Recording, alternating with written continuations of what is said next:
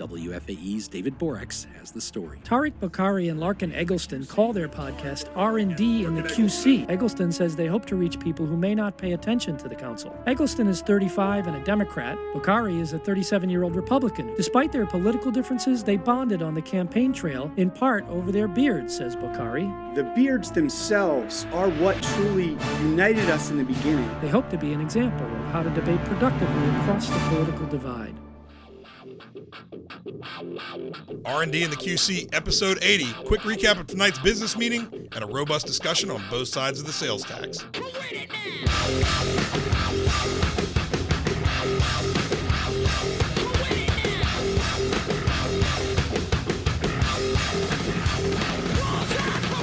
That's right, folks. It's hard to believe we've made it to episode 80. Larkin, we're nearing in on the 50,000 listens mark. My friend, we're big time. Never thought we'd make it this far, but how are you doing? I'm good. I'm trying to look up and see if there is, for like a 5th anniversary or a 10th anniversary, there's like a certain gift. Mm-hmm. Diamonds. Lead. Diamonds are the gift for an 80th wedding anniversary. So I don't know if that holds for podcasts. Also, it would be hard to be married for 80 years. It would just physically. Right. It'd be hard to not be dead by the time you're 80 years from your wedding. That's true. But it's not hard to not be dead on your 80th podcast. You know what I'm down for on the 80th podcast? Being real positive, not complaining about anything. We would like to apologize. We have gotten some feedback that we've lately been Debbie Downers. Well, but it's because there's a lot to be down about. But we're not going to talk any kind of crap on any of the people that deserve it. For at least one episode. That's it. And for those of you who like all of our negativity, we'll probably be back in 2 weeks for episode 81. Please don't eat potato chips into the microphone tonight. Is it hearable? It's hearable. Also, probably not a word, but I feel like that's going to... Stop complaining. This is what people are talking about. That's going to lose us more listeners than our negativity. They don't want to hear you complain. They don't want to hear you eating Lay's baked potato chips either. But I'm eating them with a smile while you're complaining. Well... Be productive. Can I eat one more? Yeah, if you mute your mic.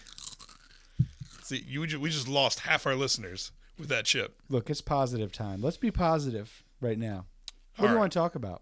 So, in segment 2, pre-recorded earlier this afternoon, we've got former County Commissioner Matthew Ridenour, who has led the Vote No on the Sales Tax Initiative, and we have got Councilman Braxton Winston, who, while not officially part of the Vote Yes campaign, which will explain how he came to be our guest, he is a proponent of it, and he will make the case for it. So we will have that debate for the second half of the show.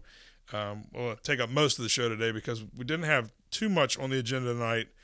We still managed to make it take a while, but we got in our dinner briefing at 5 today, we had 3 topics we covered, and I said to the manager, if we could have this much good news every week, that would be preferable. We had 3 things that we covered, all good news, the first of which was the new CLT Plus app.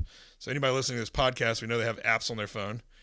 They also know that podcasts don't air at a certain time, as one of our colleagues thinks. Hey, that's complaining. Stop doing that. It's not complaining. That's friendly ribbing. It was hilarious. I was in the committee meeting, and Councilman James Smudgy Mitchell made reference here. Right, staff was telling him about a new city podcast they were rolling out, and I saw it. It was like one of those slow motion train wrecks where he was like, "What time does that podcast come on?" All times and any times. Yeah, so we know that our listeners know how apps work, and so I would encourage everybody to download the CLT Plus. That is not spelled out as the plus sign. The plus sign. CLT plus sign app. Use it, especially your 2 primary uses. There's a lot of stuff in there. If you live in District 6 or District 1. Well, yeah. There's not a lot, there's a lot of options in there, of which you're not going to use the vast majority of them. Primarily, you'll use the bulk trash pickup one, which obviously that'll be cool. We'll use that too. Streetlight repair. I get a lot of those. There's Braxton out the window. Would you use the streetlight repair button on the app? Pothole repair. The bulk trash pickup is what Mr. Winston says he would use. I agree. I think there's actually going to be potholes. I think it's potholes. Once people or a lot of them are using this app, I think we're going to get a lot of requests too. You can go in here and request new traffic signals. You can request new sidewalks. Obviously, it doesn't mean you're necessarily going to get it, but at least initiate a study from staff, or staff will look into it and get back to you.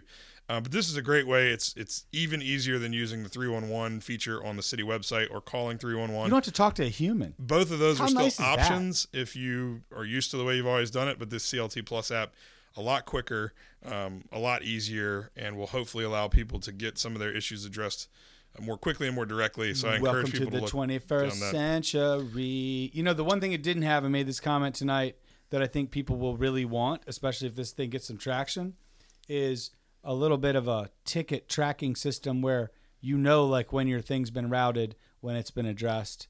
Like when your prescription's ready for pickup and you get the text that says, it's now ready. It can say, your pothole's been filled. Like, I mean, don't you want to know? Yeah. Yeah. But, you know, it's easier for it to drop into the big dark hole of government to possibly one day come out, or possibly not.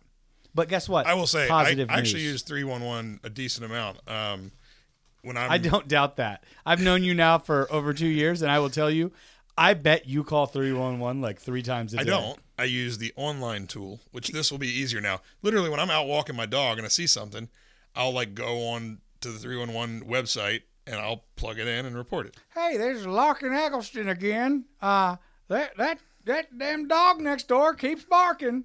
That's your impression of me? Yes. Oh. And it sounded a little like, what was the sheriff or the sheriff's deputy on the old Andy Griffith show? Oh, Barney? Barney Fife? So, by the way, this reminds me. Yes, I know pop culture if it's from 50 years ago. Your dad is on an email distribution that I have. He does entrepreneurship stuff. Do you know, the apple does not fall far from the tree, my friend. When he told me that he sent you this email, I knew that you were going to make this comment. Oh, man. I'll tell you, right when I read it, my wife's sitting next to me, and I lean over, I'm like, dude, check this out and tell me these two dudes are not related. He's like, it would be helpful when sending these in replying all to the others that you delete. It was it was actually a good idea, and I'm going to do it going forward. But it just really made me realize we're both OCD. Who you are. We're both nitpicky people, and we both see your faults very clearly. Yes. So we share that. When I replied back so good, he was like, wow, you're so good at taking constructive feedback, unlike one of your colleagues. He probably did say that. Our second update was one that I had prompted sometime last year that, and I'm sure you get the same thing when we're, especially district reps, but I'm sure all council members get tons of questions about a stormwater project, a new streetlight, a new whatever. I mean, all these infrastructure projects we have all over the city, hundreds at any given time that are in the pipeline. And people say, when's that going to be done? Or when's that going to start? Or whatever. And so I said, there's got to be some way we can create God. Dashboard. Somebody that just scared me pretty bad right there. I noticed that it did. Someone just shook Tark's door. And it was James Smudgy Mitchell. The aforementioned. Dude, it's dark. It's dark in our hallway. They turned the lights off out there. You just gave us a heart attack, dude. You just gave Tark a heart attack. So Smudgy just tried to scare us, and it worked on one of us. I mean, I'm in cold sweats right now. I'm not going to lie. That was spooky, dude. It's Halloween time. The ghosts of councils past, which do still haunt these hallways from time to time. True. So I said there's got to be a way we can have some sort of the term they used tonight was a dashboard, but a tool that council can use, and ultimately we're going to make sure that the public can use it. So we kind of saw a beta version of it tonight. Is it ready for us yet, or it will be in a month or two, and then it'll roll out to the public sometime next year. But basically, you'll be able to jump on there, type in your address or type in the address of a project, see all the stuff that's going on around you. There's all sorts of ways you can filter by your district, by project types. Is it walkable, click on it, PED projects, biking projects? Click on it. It gives you the cost. Sidewalk. It gives you the start date, the finish date, where it is in construction. If it's in construction, it gives you an actual picture of the project. Or something representative of the project. Aside from just like wanting to know an update around where you live, which I think would be really helpful, there's a lot of use cases. One is think about like if you're moving into a new part of town and you want to see what planned infrastructure projects or investments are coming up. One, you can transparently go see that there. But even beyond that, real estate agents could probably get a lot of use out of it. Absolutely.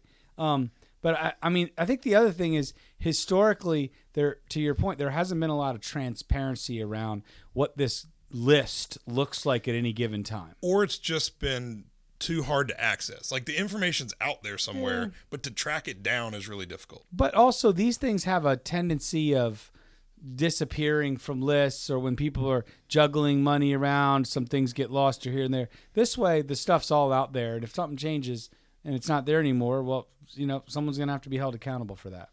But I think both of these things that we talked about are moving towards putting more information out there in an easy to digest way for citizens that sometimes might eliminate the need for them to go through 2 or 3 layers of government to find an answer. If we get the word out about these things, then they can, and the CLT Plus app we mentioned is available. You can download it right now. This dashboard thing will be a couple more months to kind of tweak it and get it more ready for showtime. But it looked really good tonight when they kind of did a demo for us. And honestly, this might be one of the things I end up being most proud of in this first term, which was not one of my top priorities coming in here. But I think creating efficiencies, this will reduce the need for staff time to be occupied hunting down this information. It'll give citizens more power to access the information on their own if they want to. I think this thing could be helpful for us and for the public. And to your point, there could be a lot of ways that businesses will utilize it. It looked very user-friendly. You're basically a technology guy now. I mean, maybe I should be like CIO of the Carolina FinTech Hub now. I think I understand FinTech. I don't know that you understood a single word that just came out of your mouth. I know what a CIO is, and I vaguely know what your FinTech Hub is. Okay.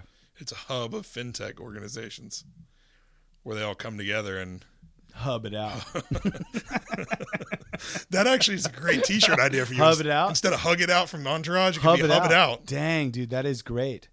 Carolina FinTech Hub. Hub dude, it out. Did you watch... Trademark Larkin Eggleston. It's pretty good. You are good at coming up with random slogans. Yes, I am. Do you watch... this is a rhetorical question. I know the answer. Did you watch the new season opener last night of Silicon Valley? I don't know what Silicon Valley is. Oh man, dude, it's a great kind of tech show. But is it a show with a bunch of characters like you? Yes, in fact. Hard pass. Yes, you would love it though. Yeah, you wouldn't love it. One of you is enough. There are many of our listeners out there who enjoy it. I'll tell you that. Okay. What else did we do?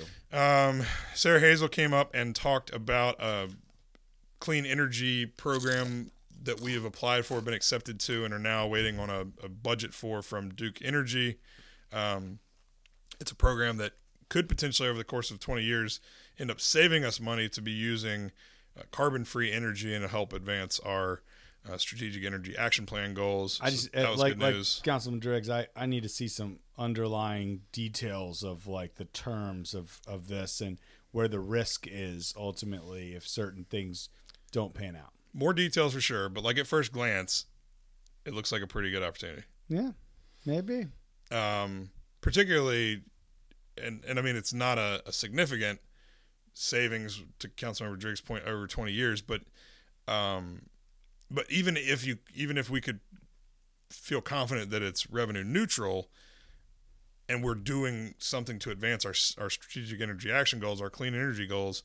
And it's not costing more money. If it is revenue neutral, I'm all in. All I'm saying is that a lot of times I've seen stories and read articles where some of these things get pitched as revenue neutral or even like a gain, and they don't end up at all coming back and kind of counteracting the capital that had to be outlaid to make it work.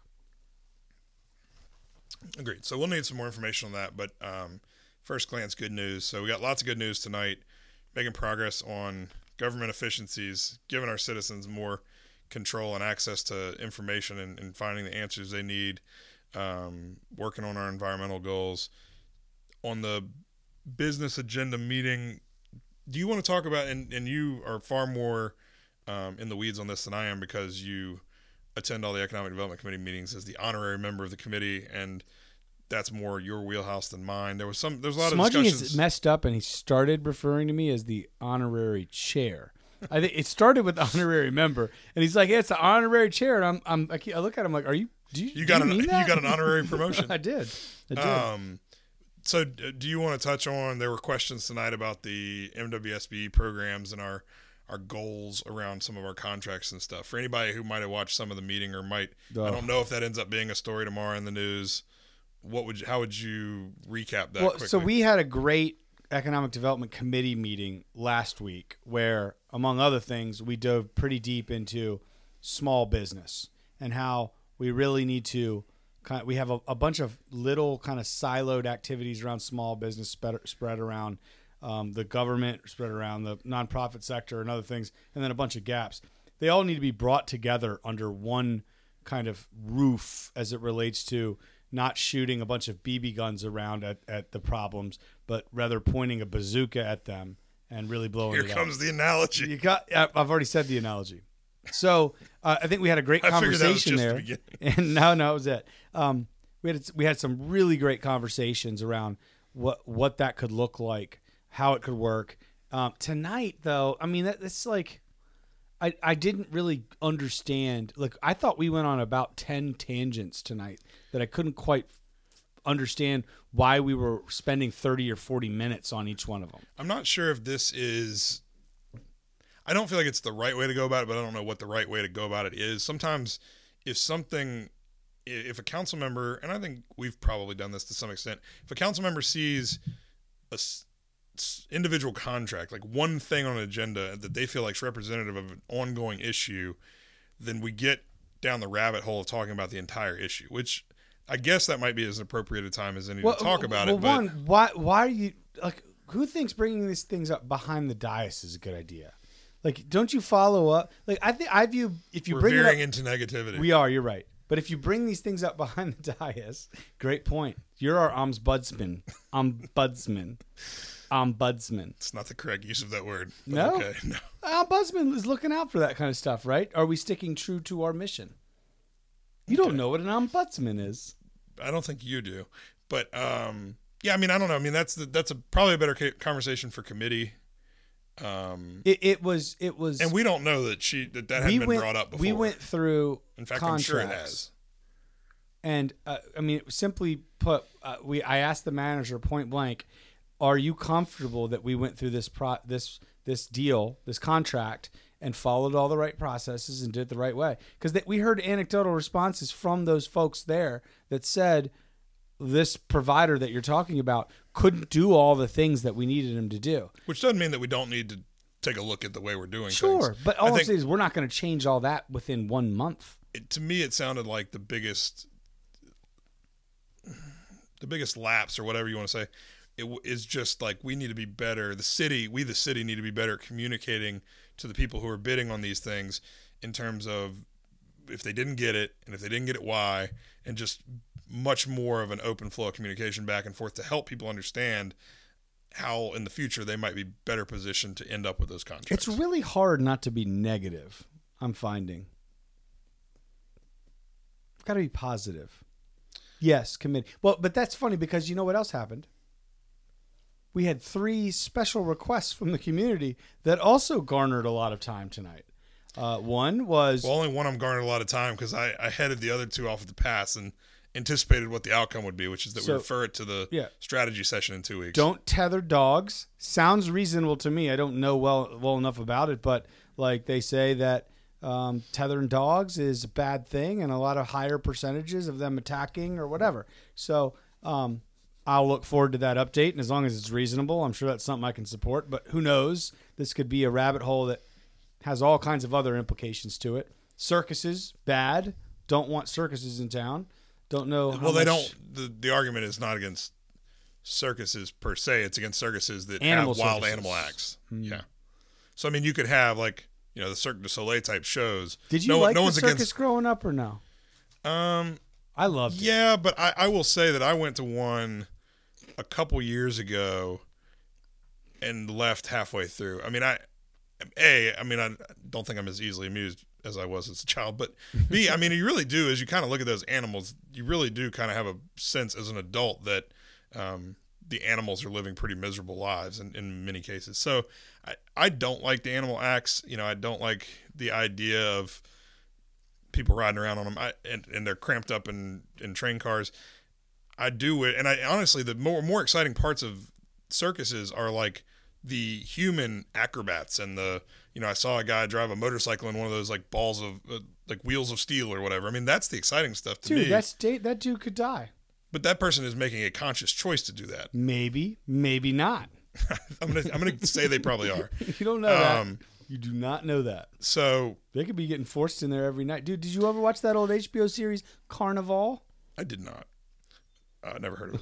But so I think where our place there could be, they're saying, and we need to get one of the things that the manager will bring back to us on the strategy session. I assume we issue permits, right? Is that how we have an implication there? And we'll get that information. Apparently, some other North Carolina cities have taken some action to this effect. But my sense would be that the main thing we could do is say maybe that we're not going to allow wild animal acts at city-owned facilities or city-operated facilities. And then, if a private parking lot wanted to rent out for them to put up their big top tent, whatever, I guess they could do it. I feel like that's where we'd have control. I don't know if we could prohibit a shopping center owner from renting out their parking lot. We'll find out in 2 weeks. We don't have a meeting next Monday. Are there still carnies? Is that a thing? I mean, that's more like the fairs, right? Like, that's not a circus. That's more like a carnival and a fair type of deal. Is it? I think that's different, yeah. It's like the State Fair or the formerly known as Dixie Classic Fair in Winston-Salem. It's like the folks that are... Wow, you threw out an old Winston-Salem tradition, huh? Not that old. They just changed the name last year. So that's like the folks who bring in like the real suspect-looking rides. That's where they're guessing your weight, and yeah. They're like, hey, would you like to get on this head chopper offer? Like, what's it called again? Don't worry about it. It's fun. Like, why you want to sit in this hot tub? Why do you paint it red? It's not painted. I'm sorry. Hold on a second. Because my wife and I have been... Did you just play catch up on that hot tub comment? Yeah. What's going on with the hot tubs, man? I don't know. There was something at the State Fair where people got sick. Yeah, but they get Legionnaire's disease. I don't even know what that is. But it sounds. But my wife wicked. was like, Legionnaire's disease, because we had two pieces of information. She said, I heard this because I've been pushing her to go to the State Fair. I want to go. Now you're not. She's like, I heard they have Legionnaire's disease. I was like, oh yeah, I did hear that from the hot tub. She said, what?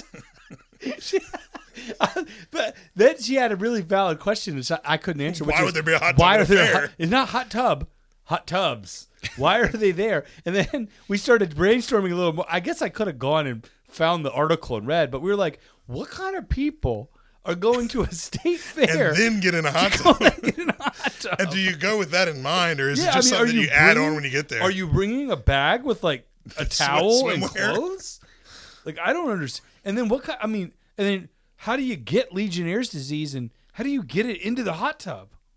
So it stays? So many questions. I need to know more. So we should probably ban hot tubs at any circuses. Hot tubs are amazing. I mean, not circuses, fairs. No, yeah, but they're carnies. Carnies can't get in hot tubs.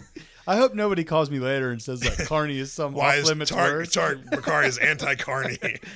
If that is something that's not cool, I don't mean anything by that. The United Carnies of America now you're just endorsed your opponent. So, you don't know. That could be a thing. United Carnies of America, I stand behind you in your hot tubs. Yes. So long as they are Carney tested Union. For Legionnaires and other types of communicable diseases. So we'll find out. So all of that and the anti-gerrymandering resolution that was proposed to us by a group called I understand their Defend Us. No. You? Represent Us. Us. Sorry. Look, I understand their passion for it. It seemed a little partisan to me in the way they approached it, but people on my side of the aisle also have problems with gerrymandering. So, this can be something that's... Here's the thing to look for. The resolution, I think the only way we would adopt that resolution, and I've seen it once, but it was a long time ago. I hope we wouldn't ever consider this. We need to get away from doing stupid resolutions that only anger people that are powerful, that we are looking to partner with on other things. There are valid points to be made along those lines. I would say that the only way that this would be entertained would be if it was written in a way that was completely nonpartisan. I mean, both parties in the history of North Carolina have abused this power.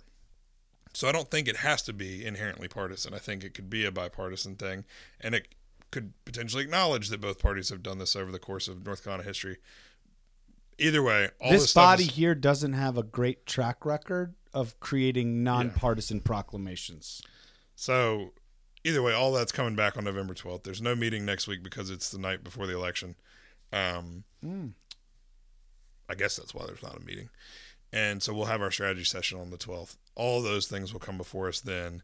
But we did get down a rabbit hole for 30 minutes getting to that point, which was mostly a debate on like Robert's Rules of Order and the Charlotte City Council policies and rules about I don't know if how stuff gets to. It qualifies as a debate as much as it's like words were being thrown around in forms of sentences. Don't be negative, Tom. Oh, sorry. It's so hard. It's late. Well, there's no way to discuss that 30-minute conversation without being somewhat negative. There's not much positive spin to it. But there were a lot of debates. We should probably all go back through Charlotte City Council policies and procedures. I yelled out objection. I've been wanting to do that for a while. Plus, and it was at least as in order as most of the other stuff that was said. Then you asked to treat permission to treat the mayor hostile. Permission to treat the witnesses hostile. So, yeah, maybe when the three new council members come in, maybe we should all go through how things work again. So, before we wrap this up, let's take a second to remind everyone: early voting ends on Friday. And it's pretty much 10 a.m. to 7 p.m., I think, until then. And then Hal Marshall opens at 8 each day, but every other site is 10 to 7. And then that just leaves Election Day a week from Tuesday. That's November 5th. And then all this will be over. We're not going to have an episode before then. So I'll either going to be coming back in here gracious for a great hard-earned victory or super depressed from a loss. Either way, we will be coming back probably next week for a post recap, depending on what it is. So the fate of the podcast rests in the hands of the people. We got to let the people decide. Because we made the blood oath. We're not doing it if we don't have both of us. So that's it. And also partly because if you lose, who's gonna edit it I don't think Ed Driggs knows how to work this soundboard. Yes. I do think Ed Driggs knows that podcasts don't air at a certain time. So that's like step one. Yeah, it's true. But you'd have to teach him how to do the soundboard, how to do all the editing. You and Ed Driggs in here one-on-one. I can't imagine that he'd want to stay for an hour after the meetings either. Dude, nobody does. This whole thing is empty. Okay, but I can't imagine that he'd be willing to. Dude, Smudgy really scared me with that door rattle. So that's that. Then the only other thing I was going to mention is before we transition and throw it back into the past, we're going to go back to the future on this one. Nope, that's not how the future works. Yeah, that's a good point. Did they misname that show, that movie? Can you go back to the future? Do you want me to really upset you right now? No. You've never seen that? No way. No way. Please. Are you serious? I mean, like bits and pieces. What does that mean? Like you were walking through the mall, you're turning the channel and you like go past USA and you it's didn't stop. Well, you watch it for like 5 minutes and be like, "Oh, the DeLorean," and then you just. Dude, I can't even with you. I literally can't even. I do know that Michael J. Fox was in it, and they had a DeLorean. Yeah, I think everyone knows that. Yep, and there was a professor with crazy Einstein hair. Yeah, Doc Brown, dude. There you go. What? I don't know. I haven't watched it. What can a hoverboard not do? Hover. No, it can hover. No, not the ones they make now. They just roll. It can't go over water unless you have power, is the answer. What kind of power? Ooh, you have to watch. Biff will explain it to you. Don't care. This is amazing. I feel like if there was ever a podcast created between a resident of Earth and an alien, and we had to explain things, it would be a lot like this. That's great, man. All right, final. I knew that was going to blow your mind. I was so confused. Sure I was like, you're about to tell me something I don't understand about the title. I didn't realize you were going that route. So before we throw it back to the future, where we started a second ago here, to the debate between Braxton Winston and Matthew Ridenour on the quarter-cent sales tax, we tried to kind of, as much as we can, stay out of that. As much as you could. I didn't have much trouble. Stay out of that and let them really lead their debate and discussion. I think they did a really good job. What are any kind of just quick takes that you had from that to give people context on what you might have heard there versus other debates, or if you haven't heard any debates? Well, I mean, I think that the thing I've continually been telling people is that they, listen to this. I think they both make good points on their side of the argument here. And then they, at the end, both websites are given if you want to get more information. I mean, people need to study this. They need to study the school board. These are not things that you're going to just be able to walk in and know by osmosis. I mean, these are things that require research. There's 13 people on the school board ballot. The sales tax has got a lot of moving pieces and a lot of things to understand and to weigh in your own mind to decide what's right. I think Braxton brought up some points on the for side that I'd not heard that I liked. Yeah. But I think it would have been helpful if I were hearing those more than 8 days in advance. Well, I mean, that's my point. I'll say Matthew always does a real good job with his points and his side. I think he did another good job on this session. I think Braxton actually probably put together the most comprehensive arguments that just resonated in some ways that I've heard to date on the For campaign. The only thing I'll say about that is he's kind of one dude and not representative of the forces that are actually pushing forward a lot of the things that are ultimately here. So while I like some things that he said, I walked away from that thinking, oh, that's cool, but that's not what's going to happen. There was also, it was shown to me this afternoon. I'm not going to be able to find it very quickly, I don't think. But there was shown to me, I think, a post this afternoon from the official campaign Facebook page. I did find it. So earlier this evening, there was like a passive-aggressive post made on the official page for the tax campaign about Commissioner Cotham, who's been openly against this tax and was came out talking crap. Was one of the four speakers. So there was a WFAE forum. I would actually encourage people to go listen to that too, where Darrell Williams and Susan Hardin spoke in favor of the tax. Pat Cotham and Matthew Ridenour spoke against it. Mike Collins moderated. It was hosted, I think, at McGlowan tonight. But what is probably on live tonight will probably be on again maybe tomorrow. So I'd encourage people to listen. That'll be almost an hour discussion. And Darrell Williams is the one leading the campaign, so he's certainly well equipped to make the case for it. But I mean, to me, making a passive-aggressive kind of like crap-talking post about Pat Cotham saying that, well, she used to be kind of for it and now she's against it and whatever, like, that just isn't. That's just not the way I would want to advocate for this. Like, I'm not sure I've ever seen $1 million more poorly spent.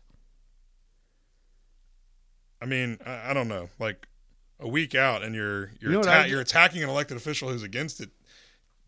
It's just a really strange way to go about this. I'd have taken that $1 million and spent it on building a plan for the arts community rather than throwing it, trying to convince people that there is a plan. But that's me. So we will we'll see how that all shakes up. I mean, this is it, old bud. This might be the last time we sit in here all carefree. I mean, I'll still be carefree, but indeed. Well, it's been a real treat. Should I not live any more beyond this in this meager way? I feel like you're going to come out of this on top. It's been a real treat for you. I'll tell you. You know what we could do if we had to transition into the podcast afterlife? We could do it like monthly. No. But that would require you to still pay attention to city council, which I feel like you'd probably not want to do if you didn't have to. Look, I'm going to finish strong. We're going to see what happens. Either way, we'll have more episodes. But, it's in the people's hands now. In the people's hands. Podcast is in the people's hands. All right. Well, without further ado, you got anything else? Nope. We will go to the tax debate, and we appreciate everybody listening, and we will talk to you probably definitely not next Monday, but we'll probably do a post-election recap sometime late next week before I head out of town for a little while. I'm going to Germany. Oh, that'll yeah, with the American Council in Germany. not spending tax dollars, I might add. So we'll do an episode before that, and we'll talk about the election results maybe Thursday or Friday of that week, and we'll talk to you then. But make sure you get out and vote, and make sure you take a listen to this podcast's second phase arts debate. Let's throw it to the field to Larkin and Tark, Matthew and Braxton, back in the future.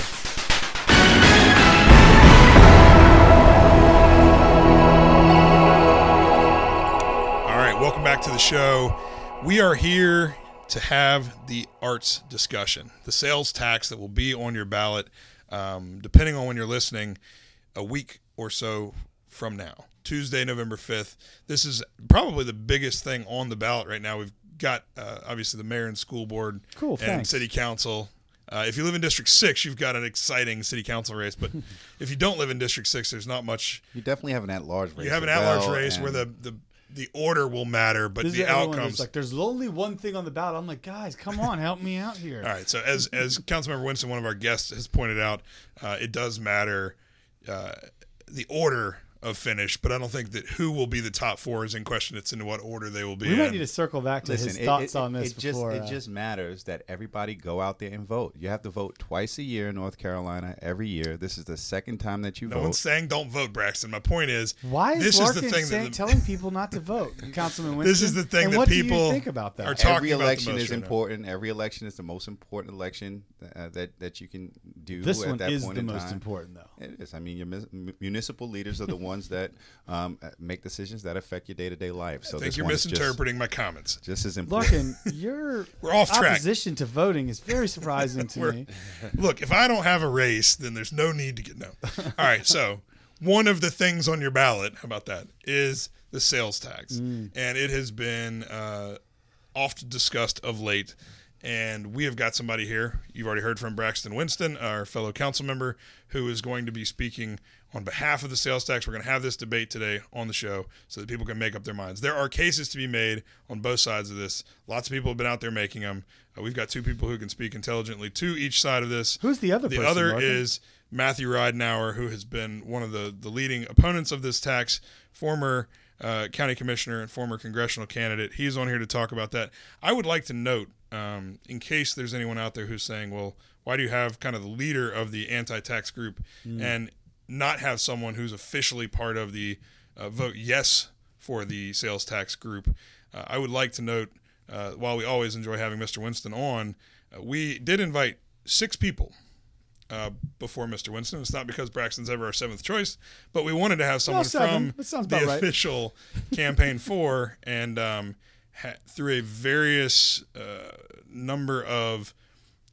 Spit it out in layman's terms here, man. Don't sugarcoat this. With one, we had our invitation accepted, and then they changed their mind. With others, we had people who had genuine schedule conflicts, and with others, people told me they were busy before I even told them what time we were going to be recording. So clearly, I've been outspoken. I'm not planning on this episode, with these two fine gentlemen are here to do. But like, it is a little annoying to hear that people think that this podcast we've never set a trap for anyone. And we're always try to have a level of respect between guests and things like that. So that's a little strange to hear. Yeah, and these are all people that I respect, and I know some of them genuinely had schedule conflicts. I'm a bit frustrated, and I was a bit offended that there was some sort of implication that we were going to ambush a guest that came in here, which we've never done. We've had everybody from Mayor Bloomberg to a member of the Trump family. We've never ambushed anybody. We've never had anybody leave upset or feeling like they were tricked. On the other hand, I have ambushed this show and kicked the door down. That's true. We have reverse ambushing. We've been ambushed, but we don't do the ambushing. Anyway, moving into the stuff. Braxton, why are you for this? This is crazy. No, we're not ambushing like that. See? It's not how we roll. Larkin? So here it is. Let's do opening statements. 2-minute opening statements. We'll start with Mr. Winston for why you should vote yes on the sales tax that you're going to see on your ballot. Well, I didn't know we would get 2 minutes, but as long as you want. Good thing I'm in campaign form. You know, the main reason that I am for this is because of jobs. There is not a industry, I think, in this country outside of the military that has such a cross-cutting effect on the type of jobs that investment can affect. You know, when you invest in arts and culture, this is not just benefiting ballet dancers or musicians in the symphony or actors, which are very important middle-class jobs. But this affects carpenters. This affects electricians, truck drivers, event professionals, caterers, accountants, and everything in the middle.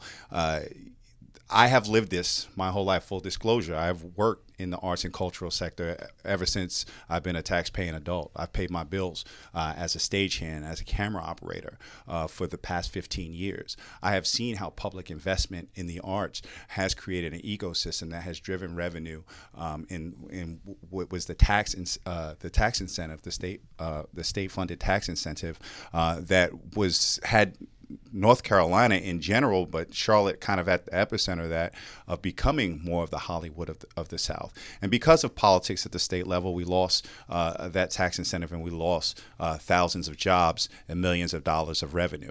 I think this is an opportunity to be more self-determinant. We know that as we try to bridge the equity gaps, that we have to prepare the workforces of tomorrow. And this is a way that we can be innovative in cultivating that ecosystem that will produce jobs, that we will be able to try different things as we attack affordable housing and affordable workspaces, because you know who needs those things just as much as anybody else, if not more. Those are people that work in the arts and cultural sectors. And like I said, my last thing, I don't know, I probably have went over 2 minutes, that this is not a small section of people that this will affect, that people that work in the arts and cultural sectors span every district of the city and all types of demographics in this city, and will have this investment will provide a multiplying effect on our ability to bridge some of those equity gaps. Mr. Ridenour, your response and why people should vote no. We're not debating yet. It's still opening remarks. Give people we'll call it 3 minutes now, pitch on why you think they should vote no on this sales tax. I don't know if anybody wants me to go on for 3 minutes, but appreciate the opportunity first off to be here and share some of the reasons why people are opposed to this tax. And there are certainly a lot of really valid reasons to oppose the tax. And let me just strike one thing I've heard out there right away and say, folks have said, I've heard, they're just opposed to the arts. The people who are against it just hate the arts. Well, first off, I've performed at Theater Charlotte, at CPCC. My wife and I go to, yes, I did, as a matter of fact, musicals and plays and the whole nine. I will not. I will not. I will not break out in a song on this episode. But we'll be the determiners of that. About your life. Do you need some fade out music? I can probably accommodate. We won't count this against your time. We go to a lot of shows at the Blumenthal together. We're going to go see Les Miserables this Saturday. I have seen firsthand the importance of the arts and arts education, and so anybody who thinks that folks are opposed to it simply because they don't like the arts, I think that's a very weak argument, because a lot of us do support the arts, but we happen to be opposed to this tax. And so then why would we be opposed to a tax that is supporting the arts? Because for one thing, this tax is not supporting just the arts in general. It's not necessarily just about a child having an arts education or access to seeing a show at the Blumenthal. This tax is really generating $22.5 million for the Arts and Science Council, and it is the money going to the Arts and Science Council that folks. It's not just about the arts. It's about going to this private organization. And we can talk about governance structure and all that. I'm sure we will here shortly. But there are other reasons why. There are reasons why people are opposed to it. For one thing, we have community priorities, and not just priorities that the four of us might sit around here and talk about, like, well, what do we think priorities are? But we actually have surveyed responses from people in Mecklenburg County as to what they think the priorities are for our community. Earlier this year, Mecklenburg County sent out a survey to residents. Anybody could participate, and it said, if you had $100 to spend in Mecklenburg County's budget, where would you spend those dollars? And that showed people's priorities. The number one priority was education outside of pre-K. Pre-K education ranked a little lower. Affordable housing was number two. Infrastructure, transportation, things like that were communicated as the highest priorities for our community. And so when you look at the priorities of affordable housing or transportation, when the city, you guys are considering the Silver Line and what that might look like and funding for that. When we look at affordable housing, something that everybody will say is a challenge here in Mecklenburg County. You'll remember that earlier this year, a couple of the banks got together and invested $70 million into affordable housing and got all kinds of great press. And wow, this is great to see their involvement and their investment in something that is such a priority. Well, this tax is expected to generate $50 million per year. If we want to talk about something transformative for affordable housing, the sales tax money going towards affordable housing would certainly be impactful. So when you look at, and we'll talk about many of the other issues and problems that folks have with this tax that I've heard momentarily, but when you look at it, there are just more, there are a lot of issues with this, with the process of getting to this tax and getting the tax on the ballot. There are issues with the governance structure, and there are issues with how we have prioritized the Arts and Science Council above other community needs. So let's start there, because there's obviously a key number of major dispute areas, both for and against kind of cite. Let's start with I think the two that I hear most in my mind are the governance model, the plan by which it's going to be deployed, and then secondarily priorities. Is this a greater priority than, let's say, as you've both brought up, or you've mentioned other things in upward mobility and affordable housing, transit? So let's start with the governance model. Braxton, if you'd like to start, how do you feel about what you've seen so far and what is to come, and how do you wrap your mind around supporting based on the governance? Yeah, well, there are definitely many areas where if I was in control, if I had the ability to be more hands-on with this process, that I would have done differently, and I would be doing differently. I think coming up with this governance model has been one of those. One, I do believe the county commission has come up with a framework at this point in time that will allow for very public-facing discussions and decisions to be made for how this money will be governed. I don't think they have been communicating what they have already done very well to set that up, to give people confidence and start the work that is going to be needed to come up with an effective governance structure. I really think we at the city set the standard for how we can do this and provide some public confidence in that structure with how we did our housing trust fund. You know, what we did 2 years ago was to say we want to get this thing passed, but we realized that the public doesn't have a lot of faith in the way we execute on this type of spending. So what we did is we convened groups of stakeholders from the grassroots, different levels of government, and people in the corporate community to work this out. And that hasn't been done yet. And that should be done. And I think they have set up this board that will govern this really with a strong foundation in city council members and county commissioners to ensure that this will be forward-facing, to come up with some of those innovative approaches. It's going to take, I think the public should feel much more confident that this money will be able to go through public scrutiny, because as it stands right now,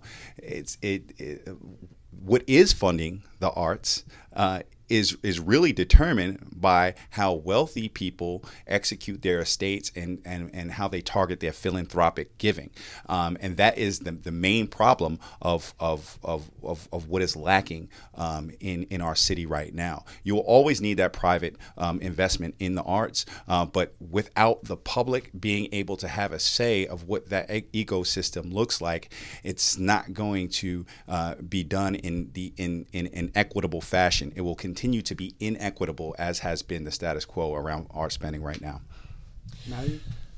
Well, so there are a number of issues that I've got with the governance structure. One that Sam Spencer pointed out on Flashpoint the other day. I thought he made a great point that this could really be setting us up as a community for a pay-to-play environment for investing in the arts, because if this new governance structure, for those who may not be aware, basically expands the size of the board of directors for the Arts and Science Council, more county commissioners are added to the board and occupy more seats, and then more community leaders also. People can apply to represent the North, South, East, and West on the newly configured board of directors for the Arts and Science Council. And so Sam's point the other day was that you're going to be giving this organization $22.5 million, and you're going to have a lot more elected officials serving on the board and ultimately determining where those dollars are going to be going. And it really kind of opens the door for, if you're an arts patron and you want your favorite arts initiative to get funded, maybe that opens the door then for patrons to begin donating more money to county commissioners and others in an effort to sway votes of the Arts and Science Council. And before anybody thinks, oh, that's nothing nefarious like that would ever happen in Charlotte and Mecklenburg County, like absolutely. We had a mayor that went to prison not long ago. I mean, the same issues that can face other communities we face right here today, and we should be trying to ensure that those things don't happen here rather than opening the door for them to happen. Number two, and this is a personal problem that I've got with the governance structure, is that what they're basically saying is we're going to reconstitute the board of directors for the Arts and Science Council. We don't know how the funds are going to get spent, and they have admitted that many times over, that they're not sure if the county commissioners will have to approve every single grant that goes out or not. A lot of question marks around there. So what they're essentially saying is we've got this new entity in town using the old name Arts and Science Council. We've got this new organization, and we're not exactly sure what outcomes it's going to produce or how the funds will be spent, but we're coming to you, the taxpayer, for $22.5 million per year to fund this organization. Y'all know what that is? They're asking Mecklenburg County residents to be venture capitalists in the Arts and Science Council. If they are so confident in this model of governance going forward, what they should do is they should organize and restructure and then execute for a few years and then come back to the public and say, this works and we need your funding. And I think that this is where there's misinformation being spent, because I kind of disagree with your assessment that what you have is the job of this board is to come up with this governance model. How is this money going to be spent? How is this going to be compartmentalized? The problem here, the Arts and Science Council as it exists now goes away. It goes away. You're keeping basically a name, a brand name, and that's about it. So it's not just county commissioners that are on the hook for this. This is city council members right now. So when you say it goes away, maybe I don't even fully understand. Like the employees of the Arts and Science Council, Jeep Bryant, the executive director of the Arts and Science Council, like those people are still basically what you have is the Arts and Science Council is going to be an intermediary to carry out the framework that this board comes up with, and they will no longer be doing fundraising. They will no longer be administering programs. That is going to be that is the work that this board is going to have to come up with to figure out how that money gets doled up and how do we do it in a more equitable fashion. They will not be existing with the same overhead that exists right now. This is not to shore up a business model. So what you have inherently is a whole. The SC will still be there to execute the vision of the board. I don't know. Yes, and respectfully, council member, everything you just said really kind of supports my position that it's a new organization just using the old name.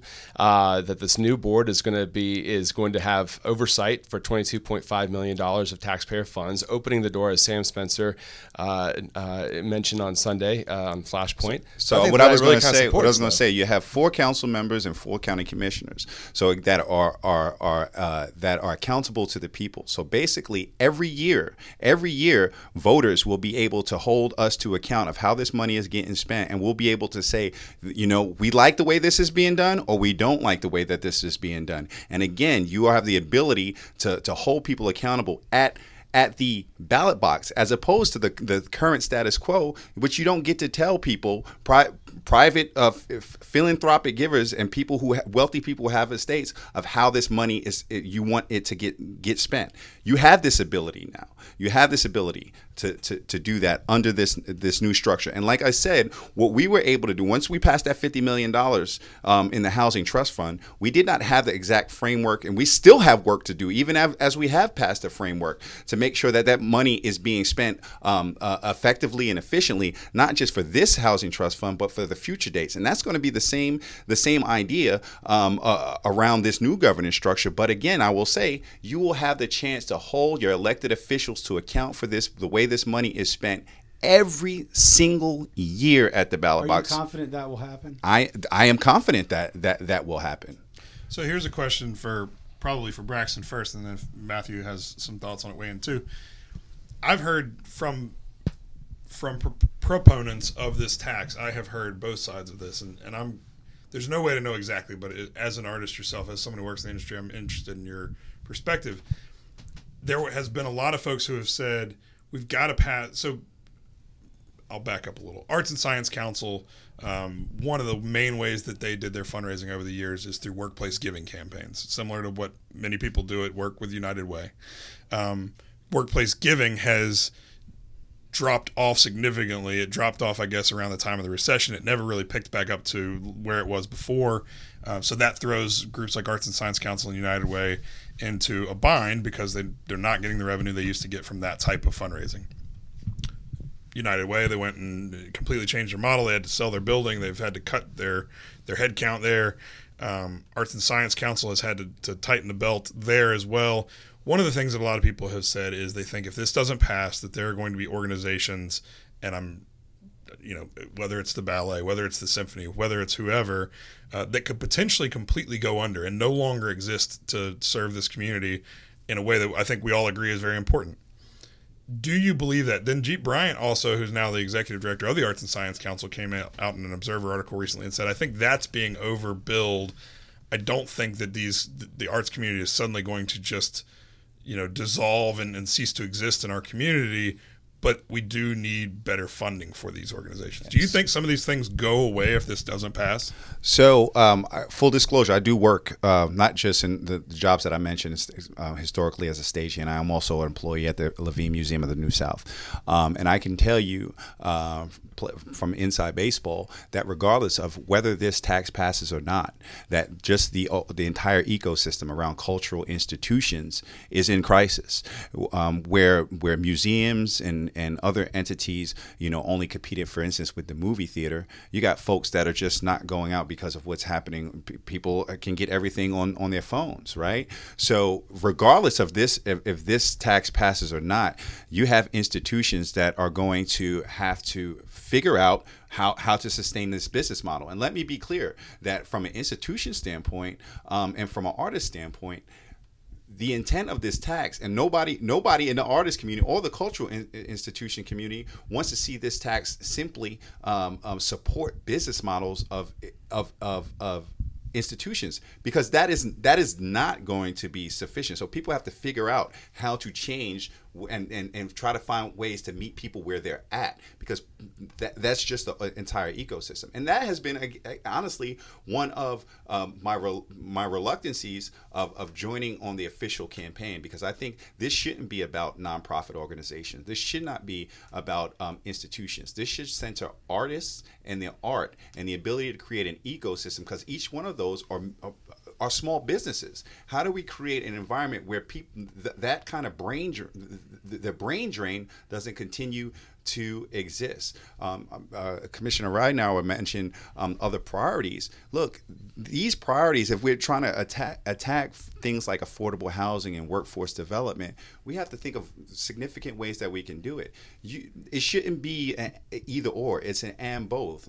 One of the examples that I put out there is the Manhattan Plaza project. It's in Midtown Manhattan. It's a federally subsidized residential complex that houses over 3,500 tenants. 70% of those tenants are in the performing arts profession. 15 of them are neighborhood residents, and next 15% is elderly folks. This is subsidized and creates affordable housing situations for people in the industry, creates affordable workspaces, and again creates ecosystems that are allowing people to move up and create the type of generate the type of revenues that cities like us need. Do you think that's quickly, and then I want to let Matthew respond. Do you think that type of thing will come from? That is the work. When I always tell people, regardless if it's this or city council or whatever, the work doesn't stop at election day. It starts on election day. So we need good people to be on this board, but we also need the public, especially artists and folks that depend on the art and cultural sector, to have input of how this money can and should be spent. That allows them to thrive in this city, because we want people to come here for the opportunity, but time and time again you see that people stay in places for the culture of those communities. I'll just say that's the first time I've heard an idea like that floated in this discussion, and I think for a lot of people that kind of idea, if they felt like that's where this was headed, maybe would move the needle. Matthew? Sure. No, the Arts and Science Council currently raises and spends over $16 million per year. That was 1/6. 1/6. Yeah, 16. $16 million of public and predominantly private money each year. So if this tax fails, do I think that the arts community is going to crater or fall apart? No, I do not, because Arts and Science Council still raises and spends money every year supporting programs. Now, last year they did have an almost $2 million budget shortfall. And I would say that Mecklenburg County last year increased its spending by $200 million. So in a situation where the Arts and Science Council is saying that $200 million was generated by the 2-cent raise over revenue neutral and property taxes. Mm-hmm. Okay. Revaluation combined with the property tax increase. And so if the Arts and Science Council has a budget shortfall of $2 million, I would much rather them go and approach the county commission during budget cycle and the city council for that matter, and try to get additional funding there, rather than saying, you know what, let's just completely restructure how we operate and then ask the public on the front end of this new venture to fund us at $22.5 million. The reason we're not hearing any kind of a project like what Councilmember Winston just mentioned is because there is no plan for a project like that in this. And we can talk all day long that, like, well, once we get the funding, then this new board's going to figure out how to spend the money. But that's fine if it's private investment and you want a venture capitalist to try to figure out, like, well, this is my idea and this is where we're going to kind of go with it. But not on the backs of the taxpayers of Mecklenburg County. Come to the people with a plan. Say, this is what we need, this is what the arts community needs, and then sell that to the public. Because what's happening right now, and you see it on the commercials and you hear it when they make their arguments, is, well, Susie got a flute, and because she got a flute in third grade, she's now such and such. Or, as you mentioned, with stagehands and the work they do, and different production opportunities and things like that. Well, which is it?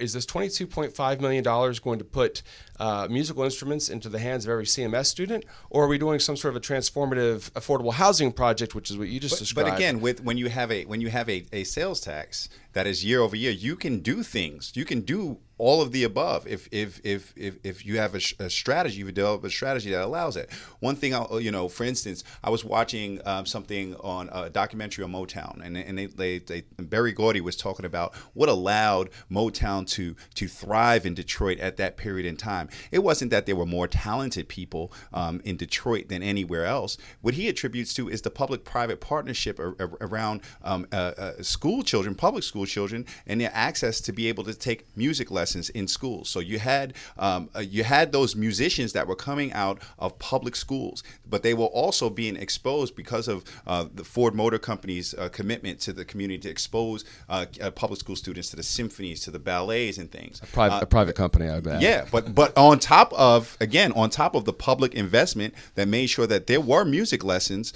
and band lessons and choruses and things like that in the school systems. Right now, we are not able to offer those things in our county school system, mainly because of state politics. If we are able to be more self-determinant and able to offer our communities those things to make it more attractive for families to come here and stay, I think that is a positive thing. And it allows for, I will factually say that, yes, the sales tax is regressive. It is regressive. But when you spend money, and if you're able to create the type of revenues and create the type of programs that will, and governance that allows for equity, it is worth it, because those are the tools that we have on before us right here, right now. Follow-on question for you on this, and then I have one for Matthew as well.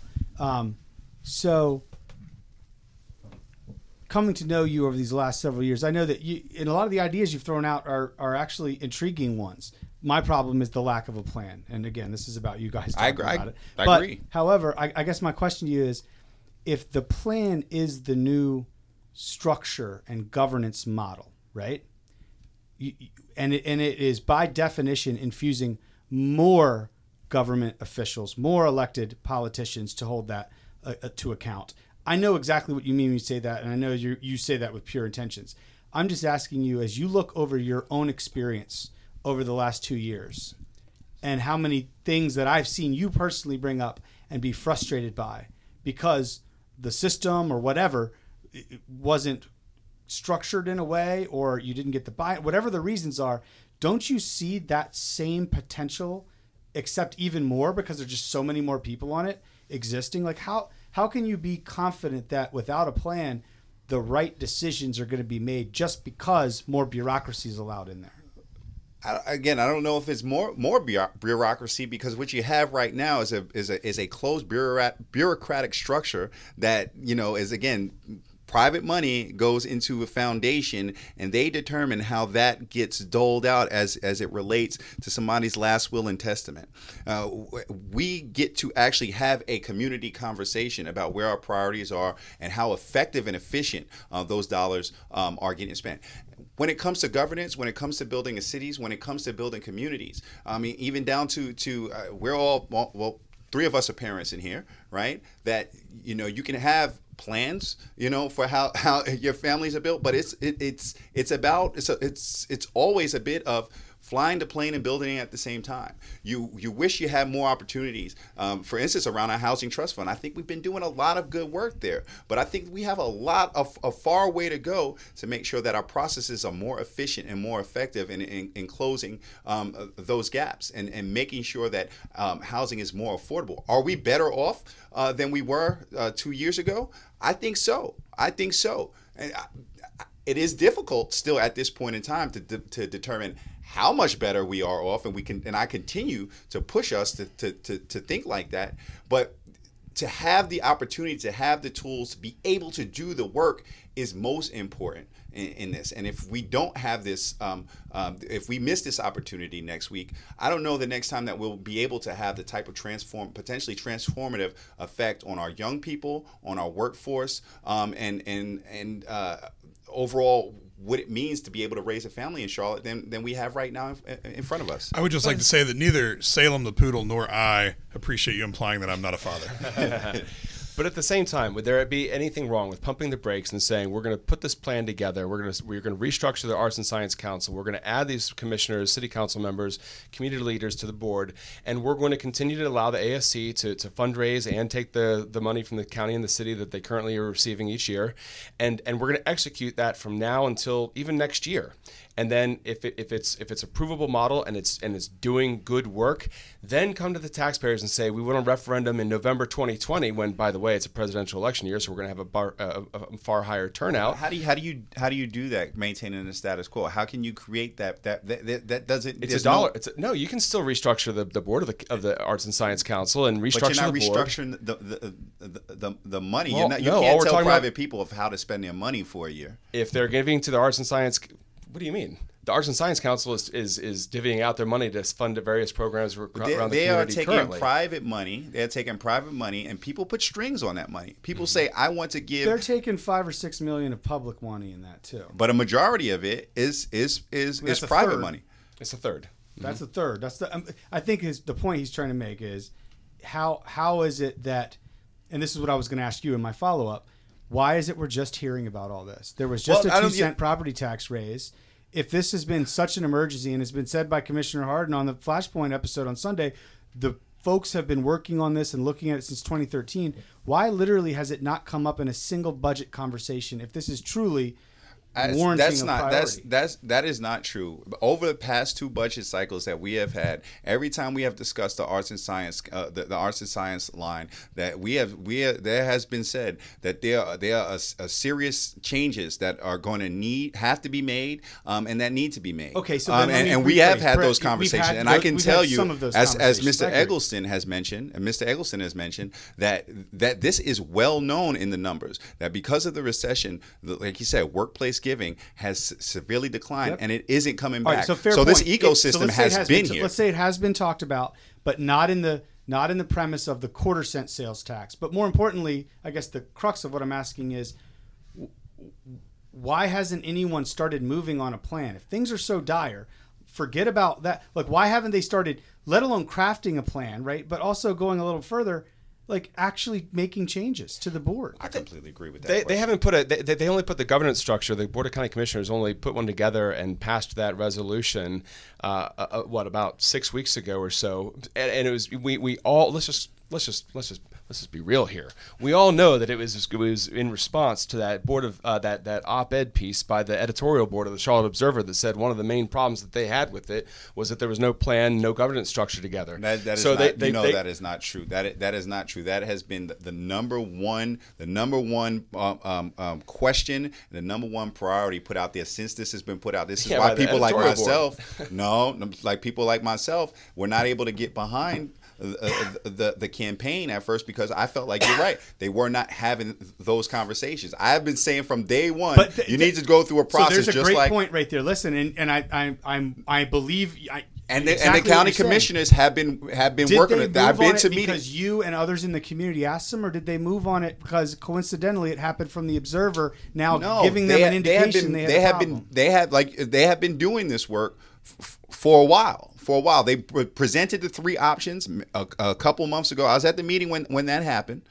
So I mean, everything happens in time. I think that if people hadn't given them a hard time about not having some sort of framework or plan in place, I think that we would be sitting out here a week from the election still wondering what the board would look like. Yeah, with even less information. I think maybe we're both right. Maybe they're just responding to you and others in the community asking the question. That might be. But the point is that I think it's directly in response to, we need to get this together and have some sort of a plan. But they still don't even have a plan for going forward. Well, I think that this is a perfect example. Even if what you said is true, the ability for the people that are governing this money to be responsive to public outcry is the proof is in the pudding of what you just said. And the ability to have checks and balances on this money year after year, to be able to check in and say, this is working, we want to keep going, this isn't working, we need you to do something different. That's the type of pressure you will be able to apply to this money day in and day out, which you cannot do right now. I think you have far more confidence in this governance structure and the body politic than I ever would. That the people are going to just hold commissioners and city council members accountable every year at the ballot box over this. When you look at the power of incumbency, when you look at how many programs, everyone knows once you get something in the budget, it's really hard to get it out of the budget. I don't think that a lot of voters, frankly, are going to say, how did the Arts and Science Council spend that money last year? So listen, I'm going to vote against so-and-so. I'm confident. You will get some, but I don't think my experience over the past few years, I have extreme confidence in the constituency of Charlotte and Mecklenburg County, that where people people's priorities are at, and when people want to hold us accountable, they can and they will. They have time after the time.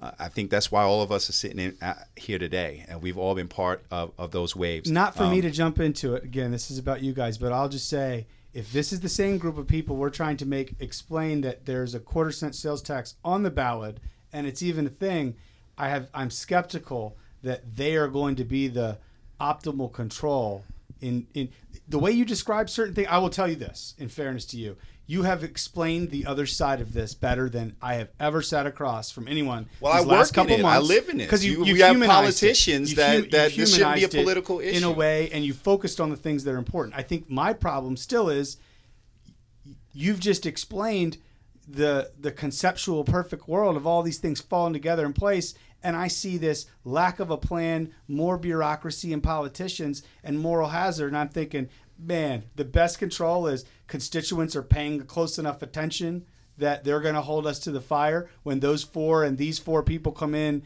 and start kind of maneuvering money around, I am skeptical. Maybe I'm wrong. Speaking of a plan, we've got to have a plan to put a bow on this section of the podcast. How do we do that, Lord? So here's what we're going to do. And we're actually going to have to hold you to the 2 minutes this time because we're running out of time.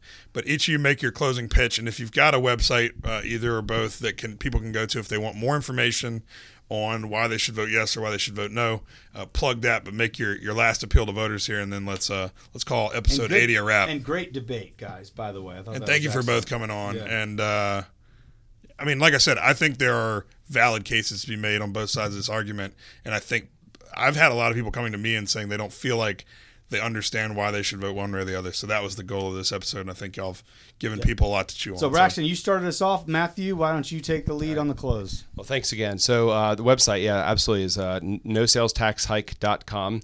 If you want to reach out for information, you can also email us at nosalestax at Gmail, nosalestaxhike@gmail.com. But, I would just encourage folks to just look at this and consider that this is not the time nor the right opportunity nor the right priorities. If this is the right structure, the right governance model, pump the brakes, give it a year, let this new board operate, and then see if it makes the case next year for a referendum. Otherwise, we've got priorities like affordable housing, we've got priorities like transportation, we've got, and then we are proposing a regressive sales tax that by definition hurts the poor and the working families the most, and we're putting this on their backs to carry the Arts and Science Council forward into the future. And I just think that it's the wrong time, the wrong priority, and so I would encourage everyone to vote no. nosalestaxhike.com. Thank you. So I grew up in New York City public schools in a family of public school educators. My education was enriched by my school and my family's dedication to expose me to the rich arts and cultural resources that my city could provide me. It pushed me to think wider and deeper about not just my studies, but the world I was living in. This is why I am in support of voting for a dedicated public revenue stream for the arts, parks, and education in Mecklenburg County. The primary reason I am in support of this public revenue stream for the arts is jobs. The fact is, we know how valuable public investment of the arts is. Since 2014, North Carolina has helped turn Atlanta into the movie-making capital of America when the North Carolina legislature eliminated a large portion of our film tax incentive. This move sent thousands of jobs and millions of dollars of economic impact directly to Georgia. This new revenue stream will allow us to create a larger ecosystem that doesn't stop at film, but cultivates the diverse talent pool that our growing region continues to attract. An economic impact study revealed that the arts and cultural sector of the Charlotte region created over $350 million in yearly economic activity and supports over 11,000 full-time jobs in 2017, despite a meager public investment in the arts. I know the value of the arts. I have worked in the sector since 2004, and workers span middle-class income job ranges. Strong public investment into the arts and culture will provide an exponential return on investment to Mecklenburg County's taxpayers like few other investments can. I invite you all to come to Enderley Coffee on Wednesday, October 30th at 6:30 to hear directly from some artists and folks that work in the cultural sector, specifically artists that are black and brown who have been left out of the giving that past Arts and Science Council has provided. They will explain why they are in support of it as well. And plug the website. Is there a website people can go to for more information? While you're pulling that up, TarikScottBakari.com. For some reason, unless I nodded off and one of y'all mentioned it, I will mention before we close that we do encourage people to do their own research, make up their own mind on this. We talked, I think, exclusively about arts. There is a portion of this sales tax that would go to parks. There is a portion of the sales tax that would go to education, I think specifically teacher supplements. So this is a complicated issue, and we do want people to do their own research and decide whether this is what they think is best for our community. Braxton, you got the website? Yeah, you can just email me at info@votebraxton.com or go to votebraxton.com and ask me more information. That would be the website for the vote. Yes, they chose. I actually think that it's for a bettermecklenburg.com. Well, you can ask me. It's like, and if you like it or if you don't like it, you can donate at Braxton. votebraxton.com/contribute. You can do that too. Obviously, the only recommendation I'd leave all of our listeners with is you don't go into the poll thinking there's going to be some information on the ballot that's going to help you understand this. That's state law, Betty. That's state law. You have to do your homework beforehand to come to your position. Early voting open through That'd be helpful Friday. on all the things on the ballot. Well, and honestly, I don't care if you vote Particularly for. I do care if you vote for or against in general, but like I do mean it. Just get out there and vote. Bring your friends. Bring your family. Bring your enemies. Bring your enemies. Get educated. We need more than 10% of the electorate to show up. November 5th, folks, is Election Day. Early voting open through Friday, and then it's nothing else until Election Day the next Tuesday, November 5th. And we do not have a council meeting on Monday of next week, so we will be off with the pod. Maybe we'll do an election recap later in the week, but we will not have an episode coming out next Monday night. So this is the last you'll hear from us before you hopefully get out and rock the vote. Make it count. Vote or die. Vote or die. Cool. Come to VBGB after. Okay. On election night, Braxton apparently is having a party at VBGB, and they have a delicious soft pretzel. I'm having a party at Selwyn. Pub. And they actually also have a delicious soft pretzel. I might hit both and get a pretzel at each because I'm fat. Well, that's episode 80, folks, in the books. We appreciate our guests for joining us. Like, share, do your part, rate, whatever else. Vote against. Bye. Bye.